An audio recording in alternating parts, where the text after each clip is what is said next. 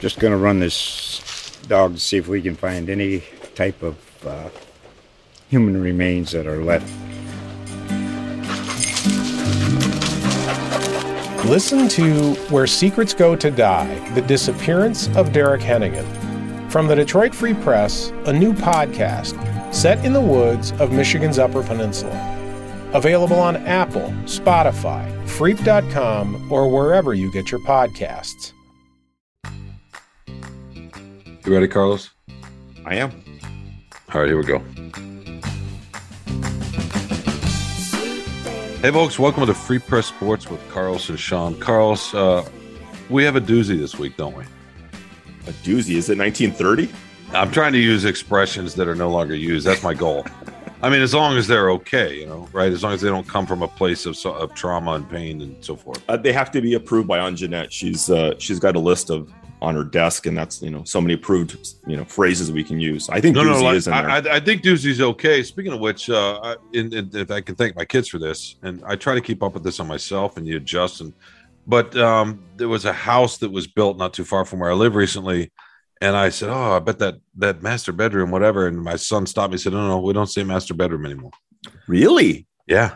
Yeah. So, and it makes sense because of the history of the phrase and where it came from. And so what do you use now? Master. How do you replace it? I'm not sure. You can just say bedroom with a bathroom or maybe just bedroom. I don't know.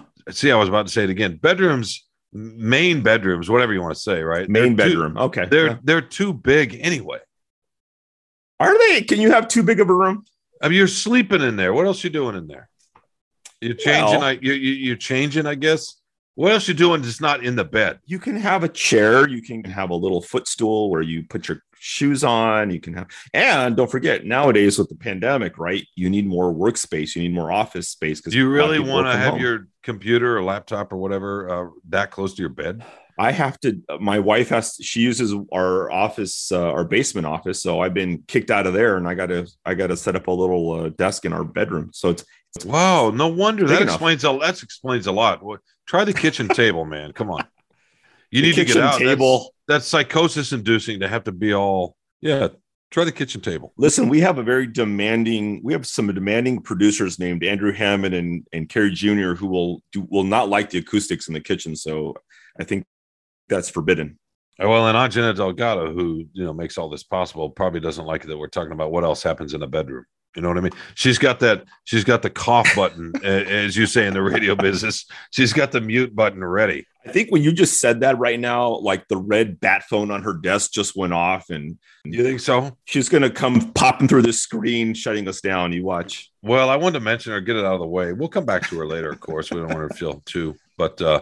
In any case, Carlos, look, we got Lindsey Green coming up later in the show, our esteemed and terrific food writer, restaurant critic for the Detroit Free Press, who wrote about the James Beard award-winning patisserie called Waters Patisserie in Midtown, and she was recognized nationally for her baking. So we're going to have her on to talk about the significance of that award, and also her experience at Willow, a new restaurant, this relatively new restaurant in the city.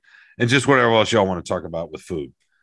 But Carlos, before we get to that, we need to talk about Carlos. You've been waiting for this for weeks, so it's all yours, Sean. You set it up. Actually, we don't need to talk about Carlos. I just, you and I. How about we set it up this way? You and I both wrote columns in the last few weeks where we included responses. I think you included comments on a story, maybe, and I included some emails. Whatever. That's not really the point, but that we included responses we quoted reader reaction in our columns, and yours was for very different reasons, but it just kind of got me to thinking about how we choose to write it, because I'm sure you get a lot. You get people that are angry. I get people that are angry. Sometimes occasionally get people that may have liked or agreed with what we wrote. But sometimes, I know you do, sometimes we get responses and people are just curious why we write the way we do, not write the way we do, but structurally, but why we choose the topics. And I know we can say Kirkland Crawford, the sports editor, we've talked about this with him because he fields calls sometimes about coverage and how we shift coverage and so on and so forth. And, but like Michigan State's a classic example of that. But But I just wanted to I wanted to start off with, and we're going to hit a few topics as we go through this. We want to talk about AJ Hinch and the contract, which is something you're working on. I talked to Troy Weaver a little bit before we recorded this, and I'm going to do something with that. So we'll talk about the Pistons draft for a sec as we explore some of this. But I wanted to ask you how you kind of came up with that idea and why you kind of broke the fourth wall. Is that the phrase? Kind of broke that. You looked directly at the camera when you wrote that column, right? Including the readers. So how did that come about, and why did you feel the need to talk to readers in that way? And give some context too, because it was about the Lions. Yeah, it was just the idea of the column was just I think the headline was something like, "Why am I so negative?" Or people say I'm so negative and they're right. And the idea behind it was really, and the phrase that you loved was, I'm going to get into a little bit of the sausage making, how we do what we do, why we do what we do. And I think it's important to have a conversation with readers about this, because there are a lot of assumptions made about the media, like you referenced with why we cover things. And people always assume there's some agenda, we love Michigan, or we hate Michigan State, or there's a blue wall, or, you hate the Lions, or you love the Tigers, or, whatever it might be. And I'm here to tell you right now, this isn't in the column. I'm here to tell you, ain't nobody got time for that. No one has the time to be sitting there twirling their mustache and coming up with agendas. And I'm not going to like this, and I'm not going to like that.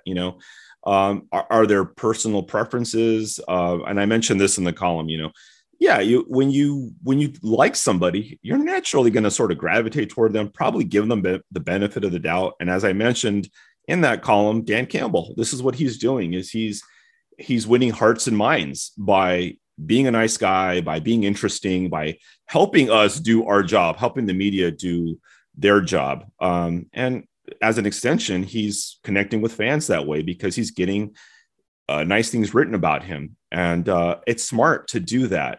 But sometimes I think what happens in the past, not just with Campbell, but when you tend to be a little more critical, let's say, which I freely admit, I tend to be on the critical side. I tend to be a little bit more of a cynic about things. I don't just sort of accept what people say as the truth of that's okay. They said it, so that's the truth. I mean, people tend to have, their perspective. Everybody has their perspective on whatever it is, why you signed a player, why you traded a player, why we drafted Tease Tabor. He's really slow. Yeah, but I watched more film on him than anybody I've ever watched. Okay, well, what does that mean? So I prefer to kind of look at things through my own lens. And that sometimes means being a little bit more critical.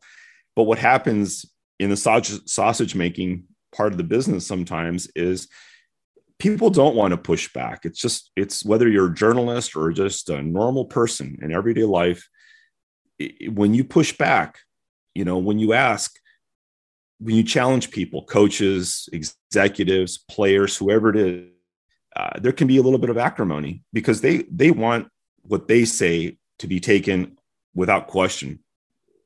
And when you question things, sometimes it can get uncomfortable. And I think people in this business have a harder time with that in this time of social media, because anything you say can get amplified on social media, can be misconstrued. People jump on you, and it's a good thing for readers and more people to have a voice in the process, because for too long it was just the media. Just we write, it's in the paper, send a letter to the editor or call the paper if you don't like it, and that's it. But now there is Twitter, and there's good parts and bad parts of that. But sometimes I think I write something and it's like, that didn't feel negative to me. It's bringing us some points. But by contrast, when no one else is willing to be negative, when no one else is willing to be critical and just kind of spout the company line, sometimes it looks like you've taken a step forward, when everybody's either taking a step back or not moving at all. So that's the part of it that can be a little bit challenging sometimes. Well, I mean, the thing about that column, and not that we need to break that column way down, that column in the Lions is that obviously almost everybody's critical about the Lions. But I want to go a big picture a little bit. So back to your question about agenda. I mean, we do have an agenda. I mean, let's be honest. I mean, right? We do. We want people to read. That's our agenda. Is we want people to read our stuff. Yeah. No, we do. We absolutely have an agenda. We're a business as much as we get romantic about this business and think, because it's tied up into the Constitution, right? I mean, it says it literally in the Constitution, right? But be clear about that. Be clear about what it means that we want people to read us.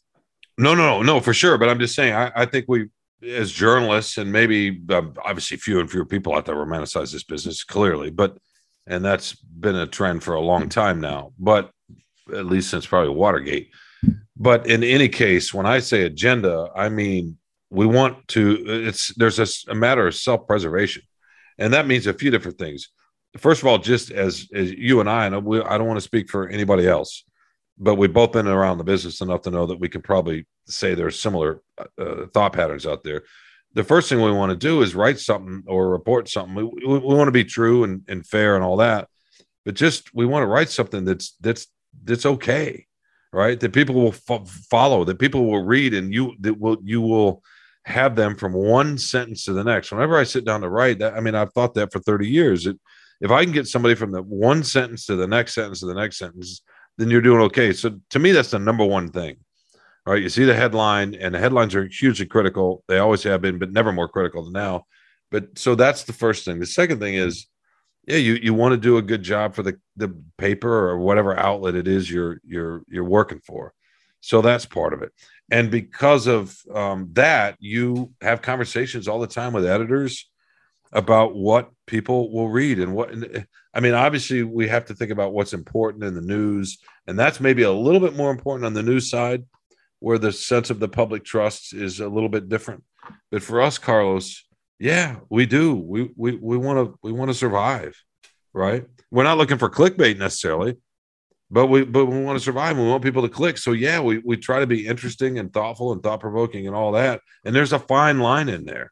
Well, to me, the biggest, one of my, probably maybe the biggest pet peeve I have in journalism is the phrase clickbait. People throw that around anytime that you write something that is, incendiary or different.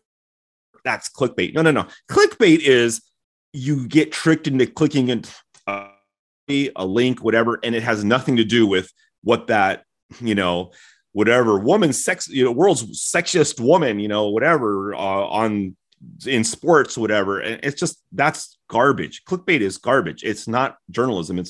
There's nothing to it. That's what clickbait is. It's just but that's not what people mean by switch. That's what they use it anytime they want to be critical of something that you write that they don't like. Oh, that's just clickbait. No, it's not clickbait. I understand that, but there's also this idea that there are people out there, and I think this is true, that write something and they may not believe it, but they understand it's going to cause a stir, right? I mean, maybe you say that person's an entertainer. That tends to be more true in broadcast and talking head shows and so on. But that's not also clickbait, though. But it's also true. But that's how people think of it. That may not be in your mind. Exactly. But that's how people think of it. That makes it real in a way. Right? But it's wrong. Just because people have, appropriated that word, it's not. It's denigrating. I mean, when how is that wrong? No, that's like cool. Cool means I'm chilly, and cool means Carlos, you're cool. I mean, I would never say that, but right, that means like you're cool, like you're hip, you're interesting. It's a way to denigrate something, and that's the unfortunate part of social media is it's a culture of name calling. It's just what's the latest name we can come up with to call somebody or something, and minimize it, belittle it, denigrate somebody. Clickbait. Okay, no. When as you and I know, Sean, any credible media outlet, the time it takes to put something together, to talk to people, to interview them, to go through the editorial process, to have that published, to have it edited, all that stuff, that's not clickbait. Clickbait is just garbage stuff on the internet that has nothing to do with journalism. I understand what you're saying, and technically that's true, but I don't think everybody that uses that is just trying to automatically, like a PR firm is trying to undercut somebody or undermine somebody or hurt their credibility. So whatever they've done people are going to see it in a different way, and they're trying to skew the perspective. I totally understand that. But getting back to the idea of this agenda, it's just self-preservation. It's, we take pride in your work. We want to be good journalists, and we want the company we work for to survive, right? And so the decisions get made. I mean, there is the public trust idea. Okay, we're going to go cover this because it's important, and we're not going to worry about how many people click on this or buy a subscription or whatever. And then there's plenty of other stuff, probably most stuff, that we say, all right, we're going to write about this in such a way, or this person's going to do this because they are skilled in that area, because we think that that'll have an audience, right? So, of course, we do that. You know, that doesn't mean what we favor Michigan over Michigan State. It does mean that in the fall, if, say, Michigan is, I mean, let's just say this, Michigan's winning and Michigan State's struggling, or vice versa, as the season moves on, we might shift our resources a little bit, not because we care about one or the other. We try to be fair and down the line. And we even look at, okay, we've covered this much, we need to do this. Those conversations happen all the time, but it is still a business. And, you know, readers generally want to read more about winning teams. They will read about losing teams, especially when there were expectations, but they will only do that for so long. And then they start to lose interest in you, especially if it's year over year over year, right? You and I talked about this the other night when we were talking about this podcast. Like, how much should we cover the Tigers when they start to lose? What about the Wings when they're rebuilding for 3-4 years? How often do we go to those games, right? What's the interest? What can we come up with? I mean, these are just, to me, I hate to say it because it sounds crass, but it's true. In some ways, they're business decisions. It's not an agenda to promote any viewpoint or worldview. It's just, we want to be relevant with what people want to read about.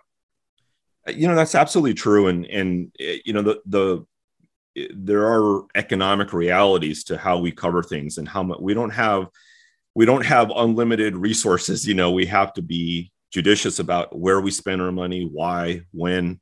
I was looking at Twitter today, and Jeff Seidel wrote a column about a prospect, I think it was, and he responded to someone on Twitter, and they said, you know, why isn't this free, or this should be free? And he responded like, well, did you ever go to the newsstand and expect to get a free newspaper? You know, I mean, I think the internet, you know, when everybody started putting their stuff on the internet at the beginning, you know, it was a free medium, really. Yeah, that's our fault, by the way, right? It is our fault. We set that up. Absolutely. It was a mistake, and it was a problem in the industry for a long time that was strongly debated for, you know, more than a decade ago.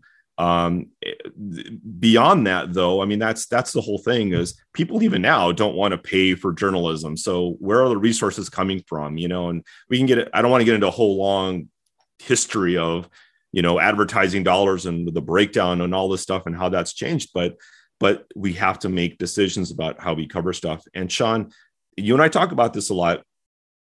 And yeah, I mean, people tend to definitely get excited. I mean, if you're a fan and you're listening to this, there's no question that I hope you would agree that when a team is winning and they have great players and all that, there's going to be just more natural excitement over whatever it is, guys who are hitting home runs and whatever, you know. I mean, you know, in Tampa Bay right now, they're probably, you know, selling more tickets because, you know, Isaac Paredes hit 3 home runs the other day. You know, let's go see Paredes hit. He's, you know, whatever it is, people get excited by the, you know, Ohtani, all these things. But as a fan, I do admit, I mean, I'm an LA Kings fan, and, you know, I subscribe to the LA Times, and I'm disappointed that when they're not doing well, they don't cover them as much. You know, that's one of my few outlets for learning about the LA Kings. So like, I know sometimes outlets are quick to cut the cord and say, all right, this team is not going anywhere.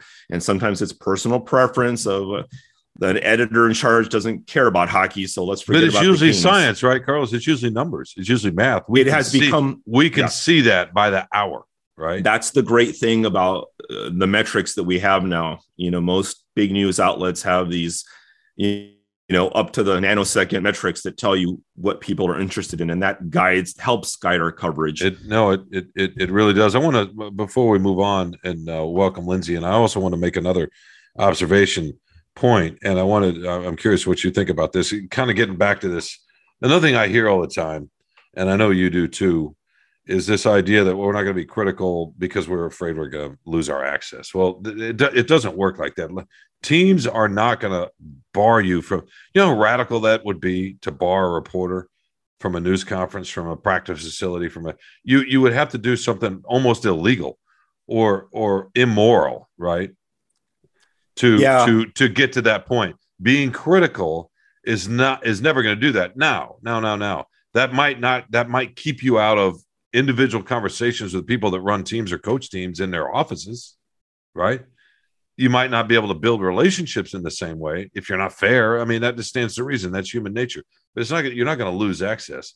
But I was thinking about this the other day, Carlos, because Kevin Durant, the Brooklyn Nets superstar, one of the probably most famous athletes in this country, has a podcast. And Draymond Green, former Michigan State great, plays with the Golden State Warriors. He has a podcast. A lot of players have podcasts, and they refer to them as new media, we're old media, legacy media, whatever. But Kevin Durant on his podcast the other day was talking about how hurt he was because of relationships that he thought he had when he was a Golden State Warrior with the media there. And he named a couple of reporters in particular that he said we would have these conversations in the hallways after games or after practices or whatever.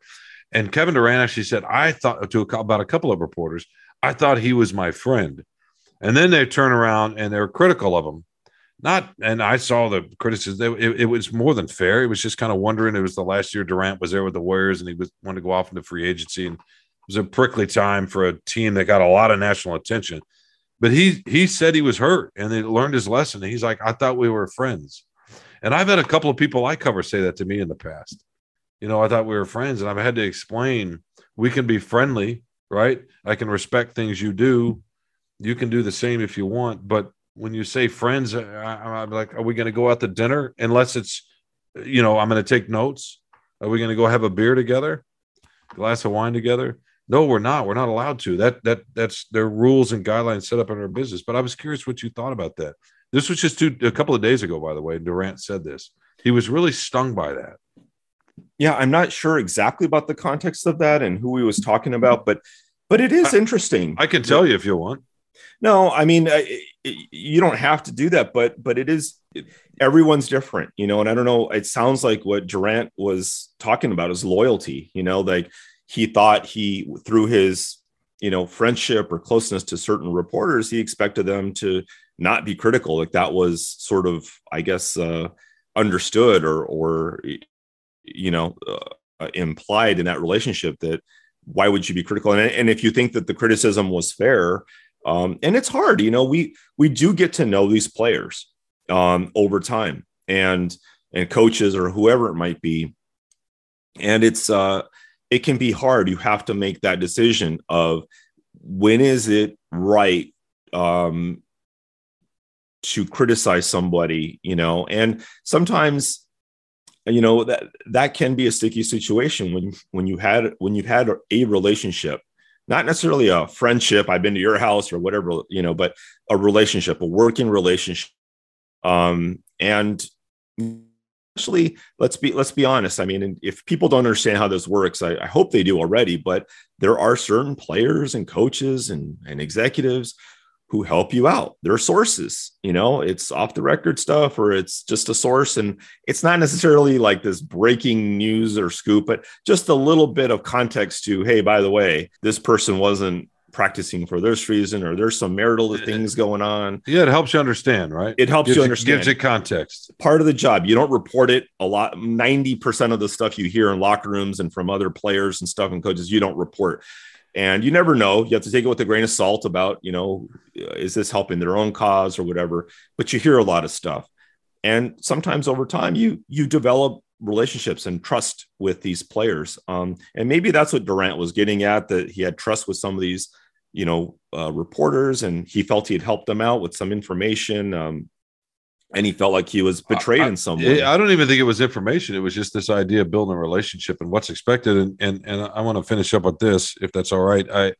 And you and I talked a long time about this recently. One of the biggest lessons I learned when I first started writing columns, I've always been aware of the power sometimes of what we do. I shouldn't say power, but but just how people connect with it sometimes. But it's power.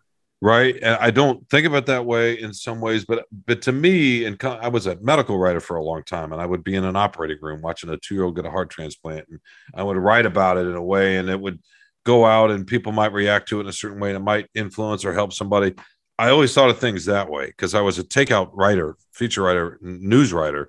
I started as a news beat writer, but for so long, but then you get into writing columns, Carlos, and it's different. I remember one of the early first columns I wrote was about Dominic Raiola, and you and I have talked about this.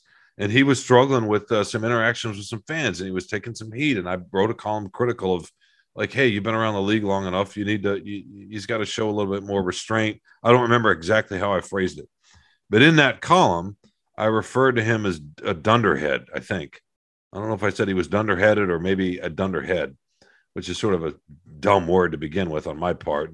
But I was trying not to say idiot, because to me that's a little bit too harsh, right? So I thought I was trying to get the point across. In any case, he got so mad that the Lions set up a meeting with me and Dominic Raiola to hash it out. And I met him on the practice field, and he saw me, and literally his face started to turn red. He could barely speak to me. He was so mad. This is a big dude, right? And Matthew Stafford was nearby and said, hey, just, it's not worth it. Meaning I wasn't worth it, which I wasn't. And that's totally fine. The next week I saw him, or 2 weeks later, next week I saw him at Pittsburgh. It was one of the first road trips I was on with the Lions. And he came up and said he was sorry. And I said, I was too. But in any case, Carlos, he didn't care that I called him out for his behavior, right? I mean, maybe he did, but he wasn't mad about that. He wasn't mad that I was being critical, because on some level he probably knew, hey, I got to quit flipping. Would you flip the fans off or whatever he did? What he cared about was that I basically called him a name, and I hadn't done that before, and I haven't done it since. And I thought there are ways to get the point across and say what you think in your opinion without name calling or doing something like that. And that instance it showed me, my God, these words do have a life after they leave your fingers. And it's important to remember that. It is. And you have to, one of the things that you have to, whenever I write, one of the things I always think about is, whenever I'm writing something, when it's significant, when it's a critical thing or whatever, am I willing to defend this in person? Because one of the things that Drew Sharp taught me was, as we all know, he could be very critical and strong in his opinion. But one of the things he told me was, every time I write something critical of somebody, I make sure I'm in the locker room the next day, the next time that there's availability, so that they can come up to me if they have a problem. And people did come up to him and had problems, and he talked to them. And I think that's what you need to have. And the way I've always thought about that is, if I'm going to write something strong, I'm going to have my say, and I'm going to try to see you the next time as soon as I can, and you can have your say. And I've had arguments with people. I've crossed swords with players and coaches and, whatever, executives about things. And I think you have to be willing to defend it, and you do. That's the key. You do. Name calling. I mean, I'm sorry. I know Dom, and, I would have called him a dunderhead if you didn't, and I'd be very happy to defend that. And Dom and I had our little things over the years too, and he banned me from his locker a few times. So it's not like I wasn't used to it, but, if he's gonna try to take the moral high ground on flipping off fans, but you're calling him a dunderhead over it, I mean, that's no, but I don't relate it like that. I don't think about it. I mean, he can do what he wants. I can be critical, but I there's no reason for me to do that. I can be just as critical and make the point when I need to be without resorting to that. So that's for me, not, oh, well, he can do that, I can do that. No, I don't like to think about life like that at all. That's for me, for my own peace. You know what I mean? In any case, look, we could sit here and bore our listeners to death with another. Oh, people love this. People love the behind the scenes. See, there you are, Pat. There you are, Pat. The drama. I'm gonna come pat you on the back so you can stop patting yourself on the back so much. How about that? I'll tell you one thing. I think I mentioned it to you before. We've talked about this. One time, this is years ago, I mentioned something, I tweeted something or whatever, and I used the word drama. Like, I don't even know what the context was of. It was just one word and a tweet. As in Carlos is creating his own drama? Yeah, something like that. It was like, yeah, let's stay away from drama or whatever it was. Oh my God, everybody jumped on. What drama? What's going on? Is there something going on? What's happening in the locker room? What? Oh, it was just like, I was like, what? It was just one the word drama was some kind of a trigger point for these people. So they love to hear it. They love to know, because it's people still don't really know how we do our jobs, and they would be very surprised about it. So I think we do need to have more of these conversations. I like to involve the readers more. I do too.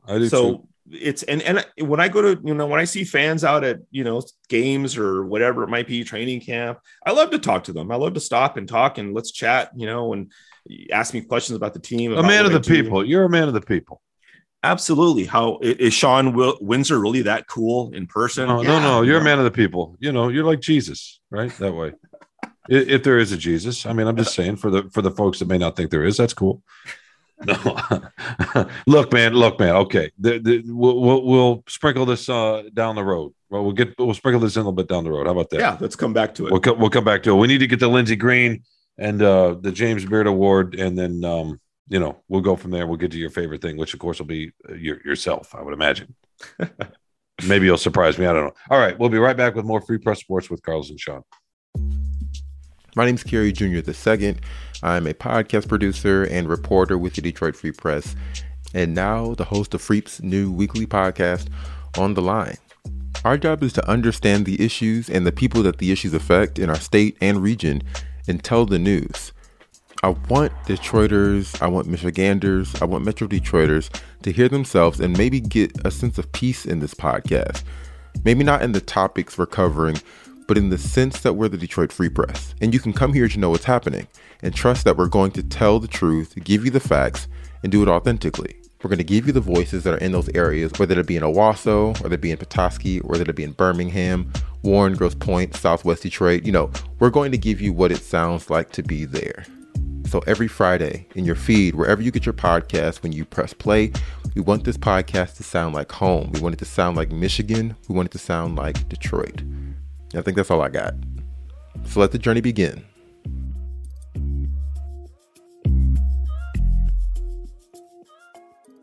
Welcome back to Free Press Sports with Carlos and Sean. Carlos, it's nice to have Lindsey Green back, right? She classes up the joint, Sean. That's why we have Lindsey on. It's just, our rough-hewn manner needs a little bit of softening and culture. So that's why we break. She's like the nice facade, the sheen that we add to this program. No, I know, but as we talked about in the first section, seeing you at Rouge Park in Detroit last week, the way you were decked out, the mousse in your hair. I know mousse is sort of an 80s thing, but come on, man, mousse. You were sharp, man. What am I popping my collar wearing my members only jacket? Mousse, bro. Come on. I mean, I know you don't have as much to work with as I do. Gel. Yeah, no, it's a blend of a little bit of paste and a little bit of gel. Yes. Okay. Yeah. Gel. Yeah. Don't denigrate yourself like that. But you're right. She definitely classes it up. All right. Let's get to Lindsey. Lindsey, welcome. Thanks for joining us again. Thank you for having me, as usual. Yeah, it's always fun. So we wanted to talk to you today about a few things, but I'd like to start with, if it's okay with Carlos, I always have to get permission from him, of course. But I'd like to start with this. With the Warda Patisserie and the James Beard Award that went to its owner. I'll let you say Warda's name if that's okay. Sorry to dump that on you, but just what you think of that? It's a big deal. I think I read in your piece that it was almost 30 years at least. Yep, almost 30 years, 29 years. Yeah. Yep. Yeah, no, it's a huge deal. And, I don't know if I'm much better than you at this, but I think it's Warda Bugataya is how you say her name. But yeah, it's a huge, huge deal. And, so the last time that a chef won the James Beard Award locally, that was for tribute. That was Takashi. Wow, now I'm all tongue-tied. That was Takashi Yagihashi, I think is how you say his name. I might also be butchering that, so forgive me. But he ran a really acclaimed restaurant in Farmington Hills called Tribute years ago. And I can't remember off the top of my head what the year was for when he won the James Beard Award for Best Chef for the Great Lakes region. So that was the last time someone won, but that wasn't Detroit proper. That was, Metro Detroit. So that was a suburban town. And before that, it was a chef at the Rattlesnake Club, which was back in, I guess that would be I think it was 84. Now my math is all wrong, but it was 29 years ago. So it's a huge, huge deal for her. And if this is something I didn't mention in the story just because I haven't completely fact checked it, but if I'm right, I think she would be the first woman to win a James Beard Award in Detroit, which is it's huge. So I'm really, really happy for her. It's a huge honor. Well, Carlos would probably attest to this. I mean, Carlos, you like baked goods, right? She's a baker, which she to is. Me, yeah. Right, Carlos. So, and from my amateur perspective, I like to cook as a hobby, but baking to me is a different kind of a thing, right? I mean, it's a more high wire act. Yeah, and it's a lot more science. Not to say there's not art there. There's tremendous art there, but they combine, the best bakers combine the different aspects, and I think that's amazing. But just the what's happening and what that award represents is, I'm with you, Lindsay. It's really incredible. But just can you describe to us what her place is like and what it's like to eat in her and kind of bite into some of these heavenly creations? Oh man, yeah, it's amazing. So she's got a space in Midtown, and it's kind of a small space, but it's very beautiful. It's well lit, so you just kind of feel like you're in this really cool environment. She's got just like the pastry shelf is filled with. I mean, every single time I go, I think I spend probably $50 because I cannot make up my mind. It's like, okay, do I want something sweet? Do I want something savory? I want both. Do I want a cookie or do I want a pastry? Both, obviously. I'll get it for my husband. I always have the intention of giving it to my husband and then I eat it myself. So, I mean, she really masters the craft in all of it. She's really famous for the Maritozzi, which is this Italian bun. It's brioche and it's filled with cream. It's filled with, I think it's mascarpone. I don't typically really love sweet, like overly sweet things. And so I'm always a little nervous when things are, filled with cream because they just tend to be really, really sweet and really messy. It's perfect. It's just the perfect amount of cream. It's not overly sweet by any means. It's just delicious. And she's got 2 different flavors. There's one I think is vanilla and the other is hazelnut. They're both amazing. She's got great coffees that I want to say the beans are Algerian. She's Algerian, so I think that she sources from African countries, I believe. But yeah, I mean, just truly everything there is amazing. Her quiches are the best. They're so just kind of fluffy and creamy. I'm typically also not a big fan of quiches because they can just be, sometimes they can be a little dry or they can be, too much crust. She has just the perfect, creamy, delicious quiche. It's all so good. I like how you don't like any of the food that she makes, but she makes it so well that you actually love it. It's true. Yeah, well, that's someone who can convert, someone to the other side. To me, when I go out and eat, and Sean's an expert cook, as he'll tell you, almost as good of a cook as a basketball coach. But no. As anybody who does any amateur cooking at home, I do a little bit of it. How is that what you call it, Carlos? It's even below amateur. It's like rank, criminal cooking, but. How hard it is to bake, the precision that it takes. One little thing goes wrong, the measurement, the time, whatever it is, it's all screwed up. So whenever we go out to dinner, I always try to order any kind of like fancy dessert or baked goods or whatever it is. Cause it's like, I'm not making this at home. And that's my one rule is I order stuff that I can't make. But I did want to ask you, Lindsay, just for people who may not understand the significance of the James Beard Award. What does that mean to somebody to win a James Beard Award? Yeah, that's a great question. It's a huge, huge recognition. So the James Beard Awards are basically, one of the most prestigious awards in food. They sort of rank, restaurants and chefs, but they also do the James Beard Media Awards. So you'll see James Beard Awards for journalists and broadcast journalists, things like that. I don't even really know how to even articulate it even more than that. It is one of the highest recognitions that you can get in food. So it's a huge, huge deal. And that's why there are so few, here in Detroit and in Michigan overall, that have won James Beard Awards. So it's monumental for sure. Have you noticed, or have you talked to Ward rather about her business since this came out? Has it changed her business? I haven't talked to her since the win. I actually did reach out and didn't get a response, and probably because she's swamped at this point. I know Sue on our team, the Free Press food writer, she got out there and she had a Maritosi. And I think she said it was pretty busy. This was shortly after the win. So, I imagine that she is completely slammed. People are really just flocking to the space. Well, I know it doesn't have the effect of the diners, drives, and dive-ins, or excuse me, diners, dives, and I can't even say that. What's the matter with me? Diners, drive-ins, and dives. Dives. Guy Fieri's show from Food Network. I have read stories that when that crew shows up, they warn the people ahead of time to be prepared for the onslaught after it airs. Mm-hmm. And some folks just it overwhelms them. But I think the James Beard Award probably has a similar effect, right? Yeah, I think what we'll probably see are out-of-towners coming in to check it out. I think once you start to get these types of awards, you start to garner attention from, neighboring cities, neighboring states, but also I think people really do travel across the country to experience a James Beard Award winning restaurant, bakery, chef, whatever it is. So I imagine that we'll see that. Yeah. So how many more months until we can get in there, actually, till we get a reservation now that it's, I guess it's a good problem to have, right? Yeah. I mean, it's a bakery, so I think you'll probably just have to stand in line for a while. And can you order stuff to go? I mean, do they do that kind of business?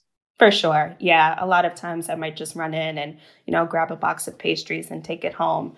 The seating area is pretty small, so, a lot of people do end up taking it to go. Well, it's definitely a feather in the cap for the Detroit food scene and the southeastern Michigan food scene. Obviously, we're talking about the history and how long it's been, and going back to tribute for the area. And by the way, that chef Takashi opened up a couple places called, you probably know this, right? I assume Slurping Turtle. And Sam, my youngest son, I'm sorry, listener, I introduced him to the panel here before we started recording. He cooked there and learned how to make noodles and so on and so forth, and really enjoyed it. And I think Takashi opened one in Chicago. In fact, I know he did. I've eaten there. It's been a while, but I was just my question is thinking about him, and then going further back to the Rattlesnake Club. I want to say his name was Jimmy Schmidt. Yes, that's correct. And I can remember in those days, everybody got dressed. It's something people don't get dressed up to go out to eat. They do still some. But in those days, that's exactly what you had to do, right? You put on a suit or a dress or whatever, and then you were served plates that looked like paintings, or there was verticality on them and they were stacked up. And I'm just curious, from your perspective, your thoughts on how much the food scene has changed, just kind of thinking about the way we eat out. I know you're right about this too in the city, and we can get into that in a minute, but just your perspective on some of that. Yeah, I've only been here now for 5 years, probably this month.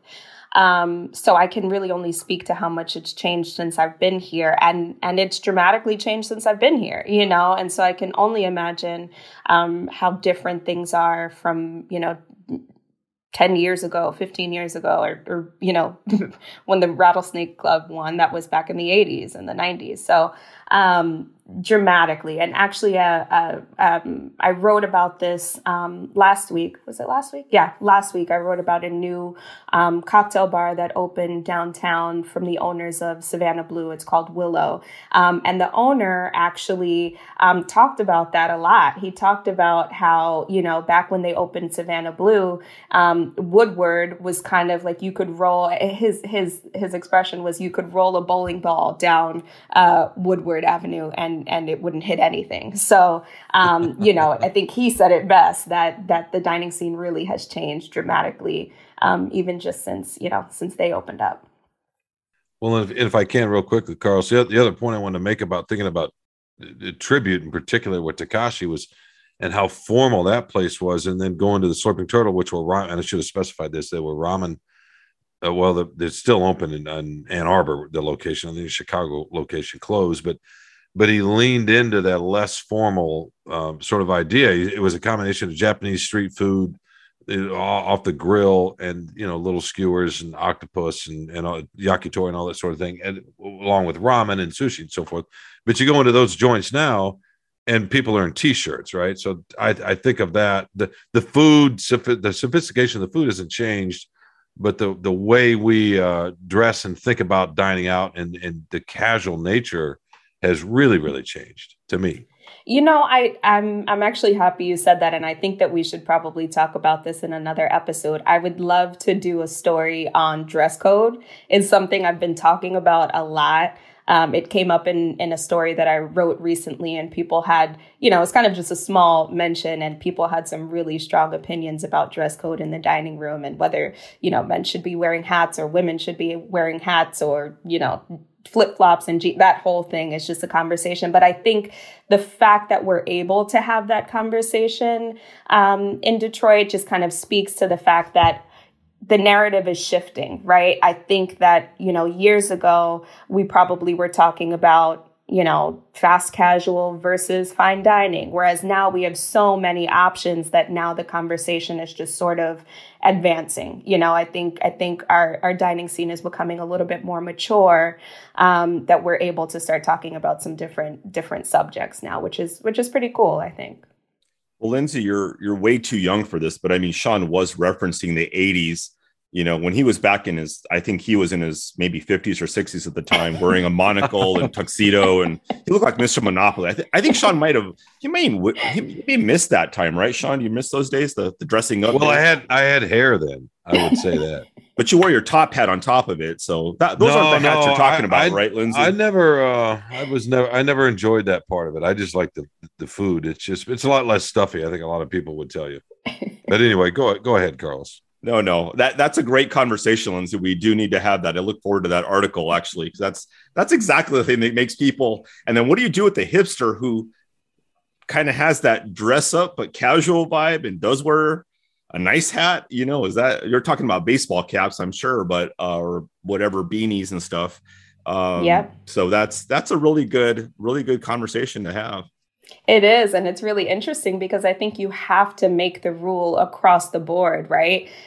Because of that fact, if the hipster is wearing the fedora and so, or the church lady is wearing the church hat and so is, wearing the baseball cap, who do you say is not allowed? I think you have to make the rule, across the board, which is interesting. And I think it could be a cool conversation, even just for your audience of sports fans, right? Like, if you're just leaving a game, right, and you've got your swag on, who's going to tell you, hey, you can't come in here? Oh, yeah. Well, when Sean was, when he was a young man in his early 50s, too, when he used to go to hockey games, he used to dress up in 3-piece suits. And, that was right. That was the thing. I love watching those old black and white, the footage of old games and stuff, hockey, whatever it was.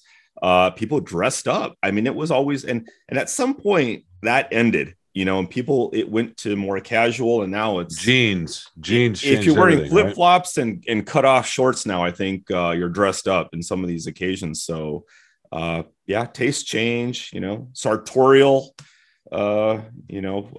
trends, whatever it might be. So that's a great thing to delve into. But I don't know if we have to take a break, Sean, but I definitely want to get into Willow with Lindsay. Well, I think we can talk about that real quick because she referenced it earlier. So go ahead, Carlos. Well, Lindsay just had a fascinating piece recently, a few days ago, about yet another speakeasy that has an interesting tie, right? Because of the bartender. I want to know if that's connected. Does he only work at speakeasies or what's the deal with him? Does he just gravitate towards them? But it was a very interesting piece. I'll let you talk about it, Lindsay. But Andre Sykes, to me, when you got to Point, who's in charge of the bar, or what would you call him, beverage manager? He was such an interesting character. I'd like to know more about him, but tell us what the piece was about. Yeah, no, Andre really is interesting. And actually, Carlos, that's funny that you say that. I never drew the connection that Shelby is also a speakeasy and so is Willow. Like a light bulb just went off in my brain. I don't know how I didn't make that connection. Because you've written like 50 pieces in the last 2 months. So it's like. It's true. It's hard to keep up. Yeah, so Willow is, so it's from the owners of Savannah Blue.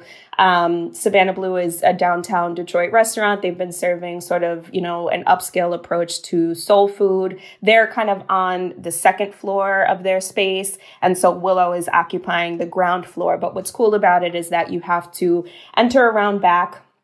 There's a gold door, a Ring doorbell, and you kind of, ring the bell and they let you in. You kind of go through these curtains for this kind of dramatic reveal. So it's a pretty cool space.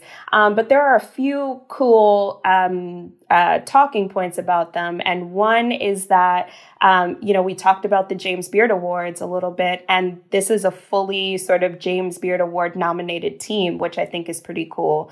Both the ownership, so J.D. Simpson, who I mentioned earlier with the bowling ball reference, he's one of the co-owners of Savannah Blue and also now Willow. They were just nominated for a James Beard Award this year. They made it to the semifinalist round for Outstanding Restaurateur, which is pretty cool. And then obviously Andre Sykes, who's heading up the beverage department, or the beverage program, I should say. He also led Shelby, which was one of our 10 best new restaurants, to did they make it to the finalist round? I think it was the semifinalist round of the James Beard Awards for Outstanding Bar Program. So just a really great team that's doing a really cool thing. So the second talking point is that it's Black owned. And so it's the first Black owned craft cocktail bar in the city of Detroit, which feels kind of way overdue, right? But for a city like Detroit in particular, but it's a pretty cool thing that they're doing there. Well, that sounds great. You're right. That's a very important point. And before we let you go, do you have any quick recommendations? Let's see. So I actually just had dinner at Bar Pigalle. It is in Brush Park in Detroit. They just opened up, so they're, just getting started, but had a really great experience. Really great food. It's kind of elevated French cuisine. But it's really cool. It's kind of like an intimate environment. The food was delicious. The drinks were great. So that one was a nice experience. Bar Pigalle? Pigalle, Pigalle. Pigalle. Okay. Well, that sounds delicious. Lindsay, thank you so much for spending time with us again. We will definitely have you back so we can talk more about what Carlos wants to talk about, and that is wearing flip-flops wherever he wants to in whatever kind of restaurant. Which I would love that. Yeah, that'd be great. Okay. We cool. will Thank you, guys. No, thanks so much again. We will have Lindsay on again later this summer, and Carlos and I will be right back to talk about our favorite thing. I'm Alyssa Robinson for the Detroit Free Press. When you wake up every morning, what's the first thing you do? Check your email? Me too. And when you sign up for our daily briefing newsletter, you'll get all the latest news sent directly to your inbox so you can wake up and be ready for the day. We also have newsletters about COVID-19 in Michigan, the latest entertainment headlines, as well as Woodward 248, a newsletter specifically for people living and working in Southeast Oakland County. And don't forget about automotive headlines and all the latest news from our Michigan sports teams. We have a newsletter for every personality and preference.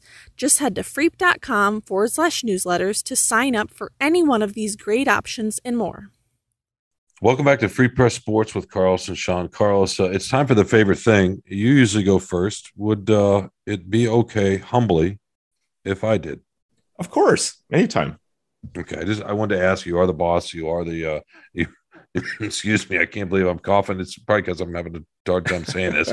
It's the Carlos and Sean show, right? So, as long as you don't forget that, you can go first. No, okay, all right. Look, we talked about this at the top of the podcast when we kind of got into the sausage making business, you should say, just a little bit behind the scenes of what we do. I think I mentioned we were going to talk about AJ Hinch and his contract, which we did not. But I will encourage readers. You're writing about that, right? Or have written about that or something? I'm planning to write about it, but it has not been written yet. Okay. So you may or may not write about that. If not, we'll get to it. But the other thing we said we're going to talk about is the NBA draft, and we did not in that process because we're egomaniacs and we want to make it all about ourselves. but in all seriousness, just for my favorite thing, we'll get to the draft for a second. As you know, because I saw you there, Carlos, looking like, and I don't think I mentioned this, right? You said I had mousse in my hair. I did. I thought we talked about it in the first segment, but I guess we didn't. So that just, what kind of memory is that of mine? Forgive me for listeners that are confused, but maybe you're not because I'm all over the place. In any case, my favorite thing, real quickly, Carlos, was being at the Rouge Park in Detroit on Friday, the day after the draft, where the Pistons introduced Jalen Duren and Jaden Ivey. They're two rookies.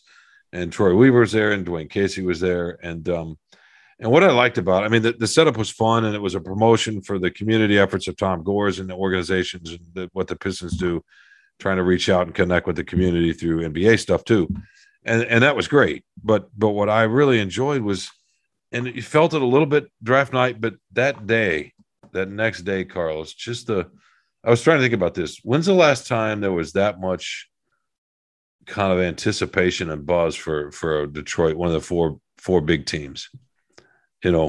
It's been a while, and it's not that you mentioned earlier in the first segment, you're a fan of the Kings, and it's not that you're a fan of these teams. I'm not a fan, but we live here, we live in these communities, and it's fun to feel the buzz. It's better for us too, in terms of writing, like we talked about, but it's fun to feel that electricity, that vibe, because we don't get it very often. And we've had very, very little of it here in the last 10 years. So I just enjoyed that. It was fun to see people kind of jacked up and amped up. And I think, who knows where it'll go, but I wanted to say that, Carlos, we're not robots. We are aware when people respond to something and they get excited about something, because ultimately that's part of what sports can be about, take you away from yourself a little bit into something larger. So there you go. I don't know what you're talking about. You're like, when's the last time there was so much excitement? Since they drafted Aiden Hutchinson like a month ago, I think you were like talking about, Super Bowl for the Lions. No, that wasn't me. And Aiden Hutchinson, no, he's a great player, but that's different. The night that Troy Weaver had, the general manager, and getting 2 lottery picks, and the way Ivy kind of fell to the 5th pick with the Kings taking Keegan Murray, just the way it all played out. People are so. I don't think anybody was expecting that. Everybody knew they were going to take Hutchinson. That's just because you love basketball. You grudgingly pay attention to all the other sports, but no. Okay, what's your favorite thing other than one thing I will Carlos? say one little thing about your favorite thing, that is, I will give you credit being at Rouge Park. This is actually a brilliant move that every other team should copy. The Lions, everything. Whenever they introduce their draft pick, do it at a community event. They had it was an army of Pistons employees there wearing all these shirts and the Boys and Girls Club kids. And right? The Boys and Girls Club, it was a whole community event. That's what made it different and it felt really special and everything. And obviously they had a great night with the draft. So that definitely helped.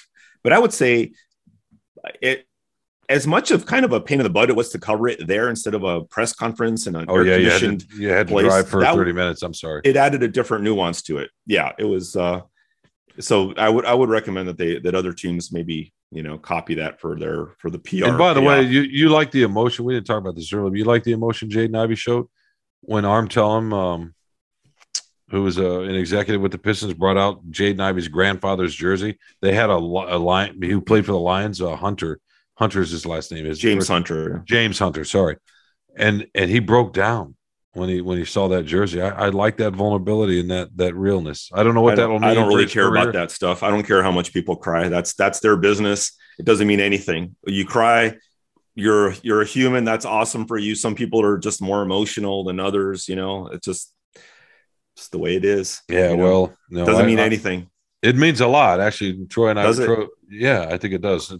Troy Weaver and I were talking about that. It'll be in a column. I'd be happier to have Ndamukong Suh, who would just like to, rip the soul out of your spine. But he's kind of a mean guy, but he's a great player. No, but that vulnerability, it's great shows for sports a certain writers, kind of. right. No, it's not. It shows passion. And they knew that about him, right? It does. It shows that he wants to be here and he cares. Wasn't Ndamukong Suh passionate? He played, not always. I mean, yeah, no, he wasn't. He was crazy. Yeah, he was crazy passionate in a different way. Yeah, and he divided the locker room, and there was an issue, and there were all sorts of other stuff. I mean, right? It's just it was fine when it was fine when he was past his prime a little bit. It didn't matter, and he was around Tom Brady and everything else. But he absolutely affected that locker room in other ways that have to do with winning. Yes. But anyway, this is the favorite thing, and we don't want to get off. I don't have time to explain team sports and human nature to you today. Speaking of crying, Andrew Hammond, our producer, is crying right now. He's like, I'm going to have to trim more stuff now. Okay. Sorry about that. We'll let poor Andrew. You got 30 seconds. All right. My favorite thing, I will do it in 30 seconds, is Rocket Mortgage Classic Media Day, your favorite sport, golf, Sean. They had it on Monday. I don't know why you weren't there, but I was there along with some of our other great journalists. And I got to play with our team Freep. We got to play a little scramble at Detroit Golf Club with Marlo Alter, our golf editor, and Tony Garcia, one of our great young talented reporters, and the incomparable Neil Rubin. It was a blast. It was a lot of fun. It was great weather, a little windy, but it was a beautiful day. And it's just fun to see some colleagues. When else do you spend 5 hours with some of your colleagues? That it doesn't happen these days with the pandemic and nothing else. And since you won't come out and watch us play softball, you're never going to see us more than a couple of hours. No, I'll come do that. But I'm sure it was nice for them to see you're a human being. That must have been. Nice. But it was fun to play golf and see those guys and share some time and some food. And so it was, I wish you'd been there, Sean. That would have been fun. You could have driven the cart or something for us. Yeah. Well, I do like to chauffeur you around. Well, that's nice. That sounds nice, Carlson. That was nice and sweet. And that, of course, makes Andrew happy. Somebody we need to thank for making this possible, right? Andrew Hammond? Yes. The great producer of this little show. I think so. All right, let's thank Andrew. Who else do we need to thank, Carl? You know who we need to thank. How about Kirkland Crawford? I think we mentioned him earlier, so he should be happy. That's a couple times for him. Who is he? What's his title? You have to give his title. He's the sports editor of the Detroit Free Press. He's not quite in the Alginet territory in terms of getting mentioned, but we'll get him up there. Yeah, thanks to Kirkland Crawford, who makes this possible, executive producer, or one of the co-executive producers, how about that, of this show, along with Anjanette Delgado.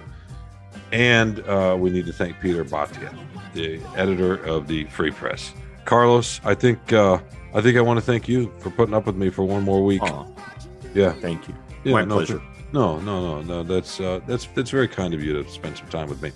It's been fun as always. Listen, you can find us, the Free Press Sports with Carlos and Sean, wherever you find your favorite podcasts. Spotify, Apple. We keep waiting for that Carlos platform to kick out, kind of like the Trump. What's the Trump platform? Parler or whatever. Parler, yeah. You're going to create your own Parler for sports. So I'll call it Carler.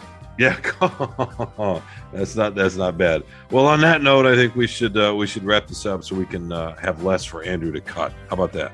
Yeah, let's do him a favor. All right, let's do him a solid, and we will talk to y'all next week.